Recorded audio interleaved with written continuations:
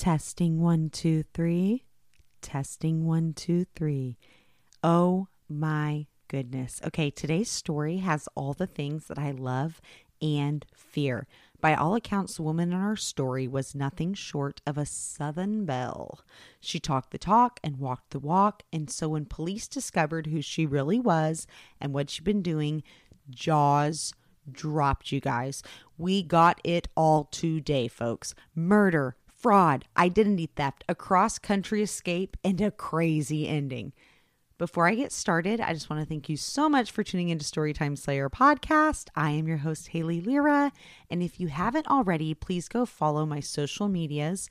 I'm on Facebook, TikTok, and YouTube as Storytime Slayer, and my Instagram is story_time_slayer. If you'd like to support my podcast, you can do so by leaving me a 5-star review, and rolling in listener support, buy some merch, or just give me a like and a share. Thank you so much for being here, and let's dive in. I will put my merch store in the podcast notes. Okay, seriously though, let's get started. Our story starts in Alabama. Audrey Marie Frazier was born during the Great Depression and always had her eye on a higher prize.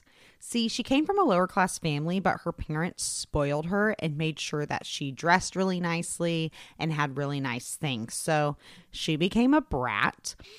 Audrey, who actually went by Marie, her middle name, I think anyway, because she's referred to a lot by her middle name.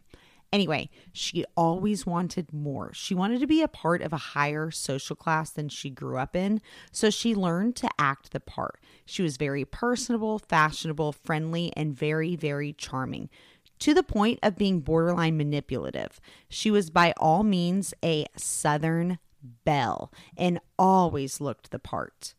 In high school, Marie met Frank Hilly. He also was popular like Marie. They married in 1951 and moved to Anniston, Alabama. November of 1952, they had their first child, a son named Michael. I don't know exactly what Marie's job was, but seeing how it said that she worked for higher members of society within their community, I'm assuming she did some sort of clerical work for them.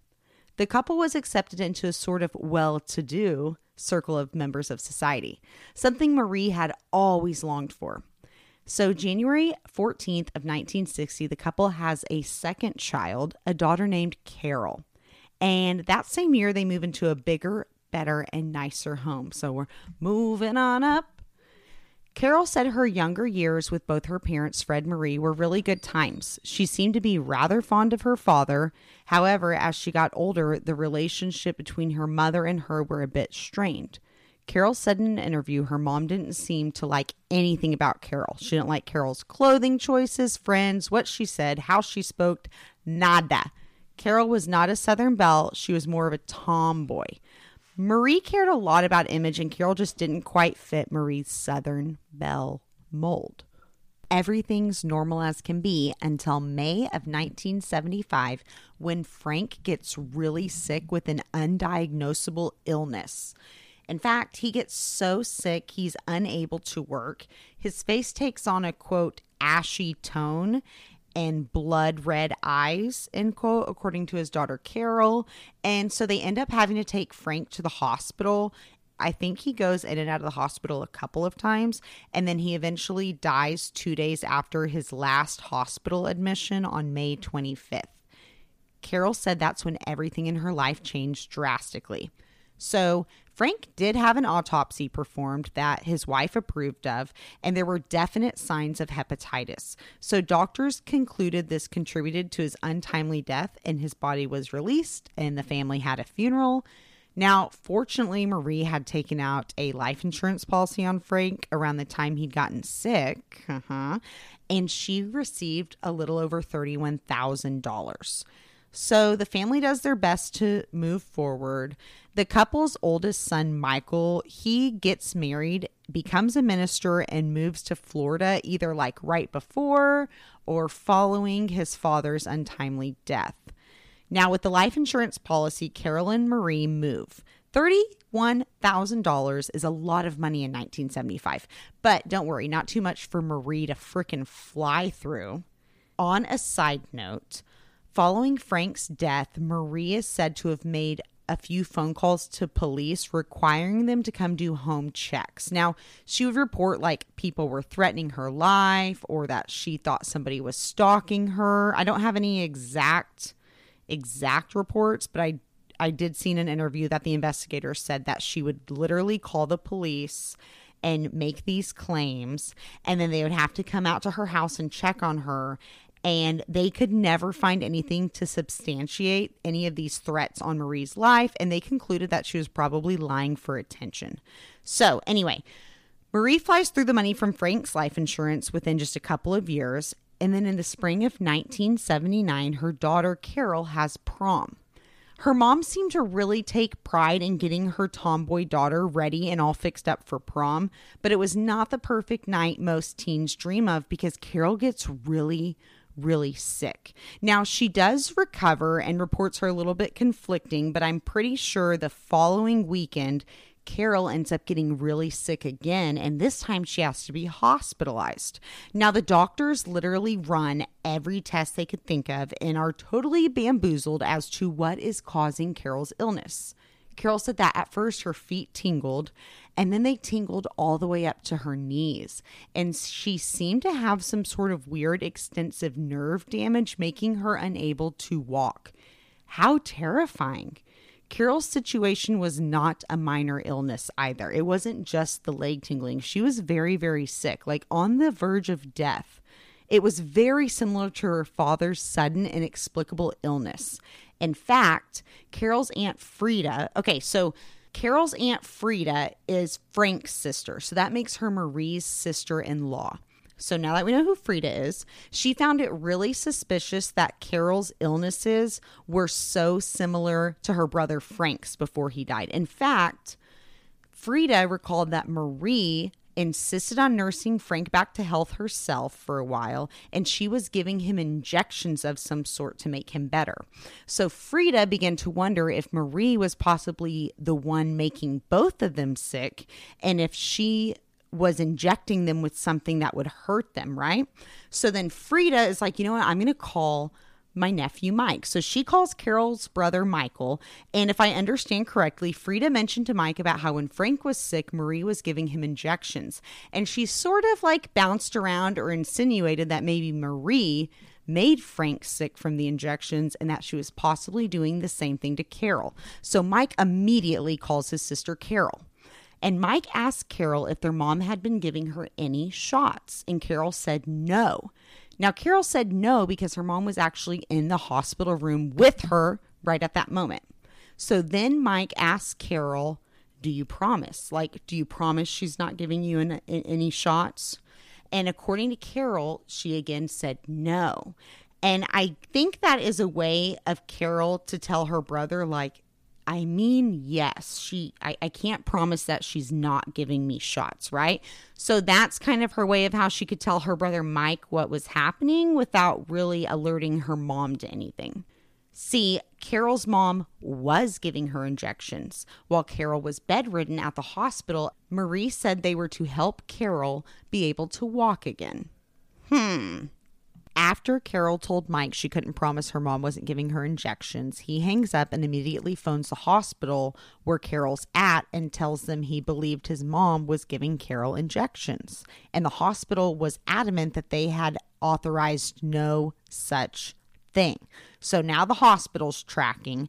Next, Mike calls the police and tells them everything and how he thinks his mother is trying to harm his sister. The police were already investigating Marie due to a spree of hot checks that she'd been writing, so at least they have a reason to arrest her and get her away from Carol. So it's September 19th of 1979, and police go to the hospital where Carol was a patient so they can find and confront Marie. Marie tells her daughter that she's being arrested for writing hot checks and then escorted out by the police. In the meantime, Carol gets transferred to a different hospital and a different doctor examines her. Now, she's at the University of Alabama hospital. By the way, this doctor was aware of possible unauthorized injections being administered to Carol, and he'd actually seen the damage arsenic poison can do firsthand, which isn't super common. The doctor said that he could immediately tell by examining Carol's fingernails and the roots of her hair that she'd likely been poisoned with arsenic. I believe it's likely the dead cells because he checked her hair roots and her fingernails, and they had a noticeable line. So in the fingernails from arsenic poisoning, there will be a noticeable line on the fingernails, and it actually creates a ridge. You can feel it with your fingertips across the nails. So they order a blood test, and the results were undeniable. Carol had for sure been poisoned. The levels of arsenic were high and caused from intentional poisoning. So we know Marie was injecting Carol, but she was also feeding her daughter baby food while she was in the hospital. So they think Marie likely used roach poisoning to obtain the arsenic and was mixing it into the baby food as well as into an injection. Arsenic poisoning is a very cruel and painful death. You become incredibly weak, your limbs gradually become numb, and you are unable to walk. Plus, it is extremely painful on your body, and it only gets worse and worse. So Mike, Carol's brother, starts putting the pieces together, and he writes a letter to the Alabama district attorney outlining his father Frank's untimely and inexplicable death that could very well likely be arsenic poisoning by his mother, Marie. So the police actually investigate this and request to exhume Frank's body. Meanwhile, they bring these accusations to Marie, who is, remember, in police custody for hot checks. And police are like, why the fuck would you poison Carol? And of course, Marie says she didn't poison her. She claimed that Carol was nauseated, so she gave her a shot of anti-nausea medication, and that's what was in the injection, nothing more. Interesting, because she told Carol supposedly that the injection was to help her walk again. That's what Carol says in a later interview. So Marie is obviously lying. At this point, Marie is kept in custody, but just for check fraud. Here's the thing about Marie. When I say the woman was a Southern belle, oh my God, was she a Southern belle. She dressed impeccably, but so impeccably, it was obvious that she spent a lot of money on her appearance. Police began wondering about her finances, knowing Marie was obviously spending a lot of money, but not bringing in a lot of money. Police do some digging and find out Marie took out a $25,000 life insurance policy on Carol shortly before Carol became sick. Coincidence? No, too coincidental. For one, most parents do not take out life insurance policies on their seemingly healthy children. Two, she just so happened to do this with Frank too, right before he got sick. So the theory is that she ran through Frank's insurance policy and needed more money. So she was just going to do to Carol what she did to Frank, take out a policy and then poison her daughter. October 3rd, 1979, the autopsy performed on Frank comes back. Now, he'd been dead about 4 years, but his body was well preserved, and the results indicated that Frank was for sure killed with arsenic poisoning. He was pumped full of it. The police speak to Frida, and they said Frida was adamant that Marie had to be responsible for the poisonings. So Frida took it upon herself to snoop around in Marie's house while Marie was in jail, and she found pill bottles in Marie's basement. Frida brings these bottles to police, and they test positive for arsenic. So remember earlier when I said Marie would call police constantly after Frank died to report threats against her life and stalkers and everything, but police thought it was fabricated and she was doing it for attention? Okay, well, Marie, being the Southern belle that she was, she always had food and refreshments for officers. And the police thought back and they realized officers always coincidentally became sick after leaving Marie's house. Looking back now, they believe she was probably lacing food and drink with arsenic. Is that not crazy? Is that not crazy though? So now police start combing through people who know or were acquainted with Marie, and apparently a lot of people around Marie would get sick, like friends, neighbors, colleagues, acquaintances, really anyone. It seemed like she had some sort of weird enjoyment with inflicting poisoning, like a hobby. October 9th, 1979, police gather all this evidence up and they actually charge Marie for the attempted murder of her daughter Carol. And then a couple months after that, while she's in jail, she's indicted for the murder of Frank via poisoning. Marie is actually offered bail, and after 2 months in jail, she's released on a bail close to $14,000. Her lawyer doesn't want anybody to have any contact with her, so he puts her up in a hotel room. Obviously, if she goes to her house, the media and the sleuths are going to hound her and she may say something. But the next day, when the lawyer goes to check on Marie, she's gone. And there's a note in her room. The note indicated that Marie had been kidnapped, and it threatened that no one better come looking for her. But the attorney takes one look at this note, and he goes straight to the police. The police analyze it, and they compare it to Marie's handwriting. I guess they found like a letter or something. And it was so eerily similar that it fooled nobody. Marie was obviously just running off and had left a fake kidnapping note to try and throw him off her trail. So police decide to contact FBI, and they put out a bolo of Marie nationwide and even in Canada. It has a photo and a description of the young woman. So that's it. Marie vanishes for years. Then 4 years later, something that would seem completely unrelated happens. And as I would say, the universe aligned. So January of 1983, all the way in Vermont, the police get a very weird phone call. Co-workers of a woman named Robbie Homan called Vermont police and said that their co-worker Robbie came to work looking a little different. Her hair was bleached and her makeup was different. Robbie then told the women that she had been working with for a few years that she actually wasn't Robbie. She was Robbie's identical twin sister, Terry Martin. According to this air quote, Terry woman, Robbie died and Terry came to Vermont to comfort her brother-in-law, aka Robbie's husband, John. And Terry actually ends up moving in with John and is coming to work in place of her deceased sister.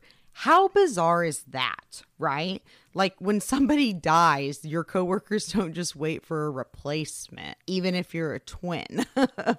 Terry's coworkers found this story extremely far-fetched and did not believe it was Robbie's twin at all. They suspected it was Robbie and that Robbie had made up this elaborate lie pretending she was her own twin. Weird.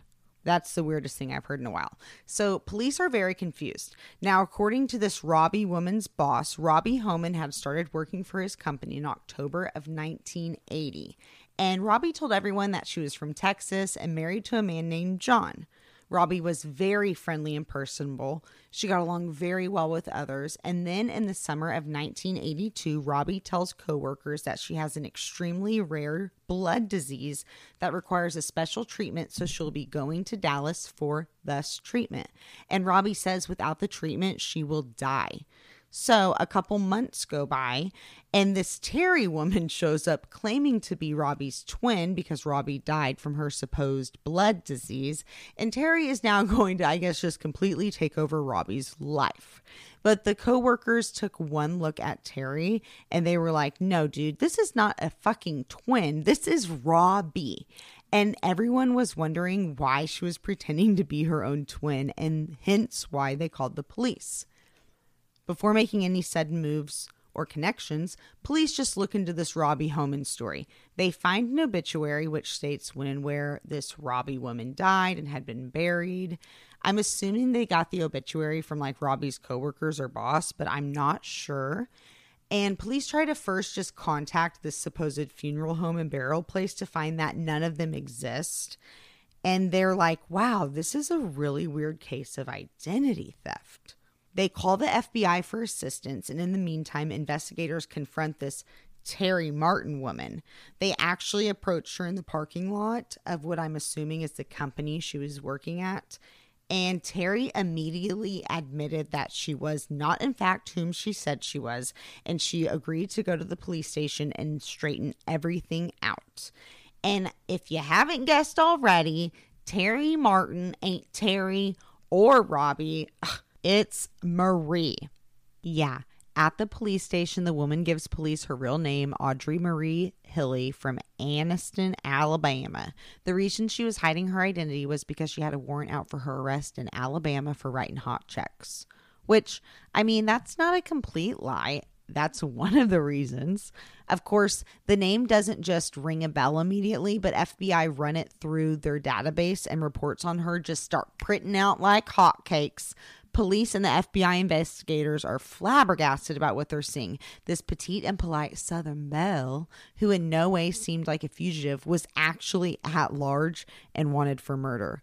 When police confront Marie, she is willing to talk about anything and everything having to do with this identity theft, but she will not talk about the charges against Frank and the attempted murder of Carol. So she tells them about her ruse of being Robbie and Terry, but that's it. Police extradite her to Alabama where the warrants were. And next, police question Marie's husband, John. Yeah, I was surprised to find out that John actually existed. For some reason, I thought he was going to be part of her lie. But John Homan was completely clueless as to any sort of hoax. He met Marie after she started using the name Robbie and had no idea about her past or anything. So according to John, he and Robbie met at a bar in February of 1980 in Fort Lauderdale, Florida. But Robbie really hated Florida and wanted to go somewhere that snowed. So the couple decided to move to New Hampshire and start their life together.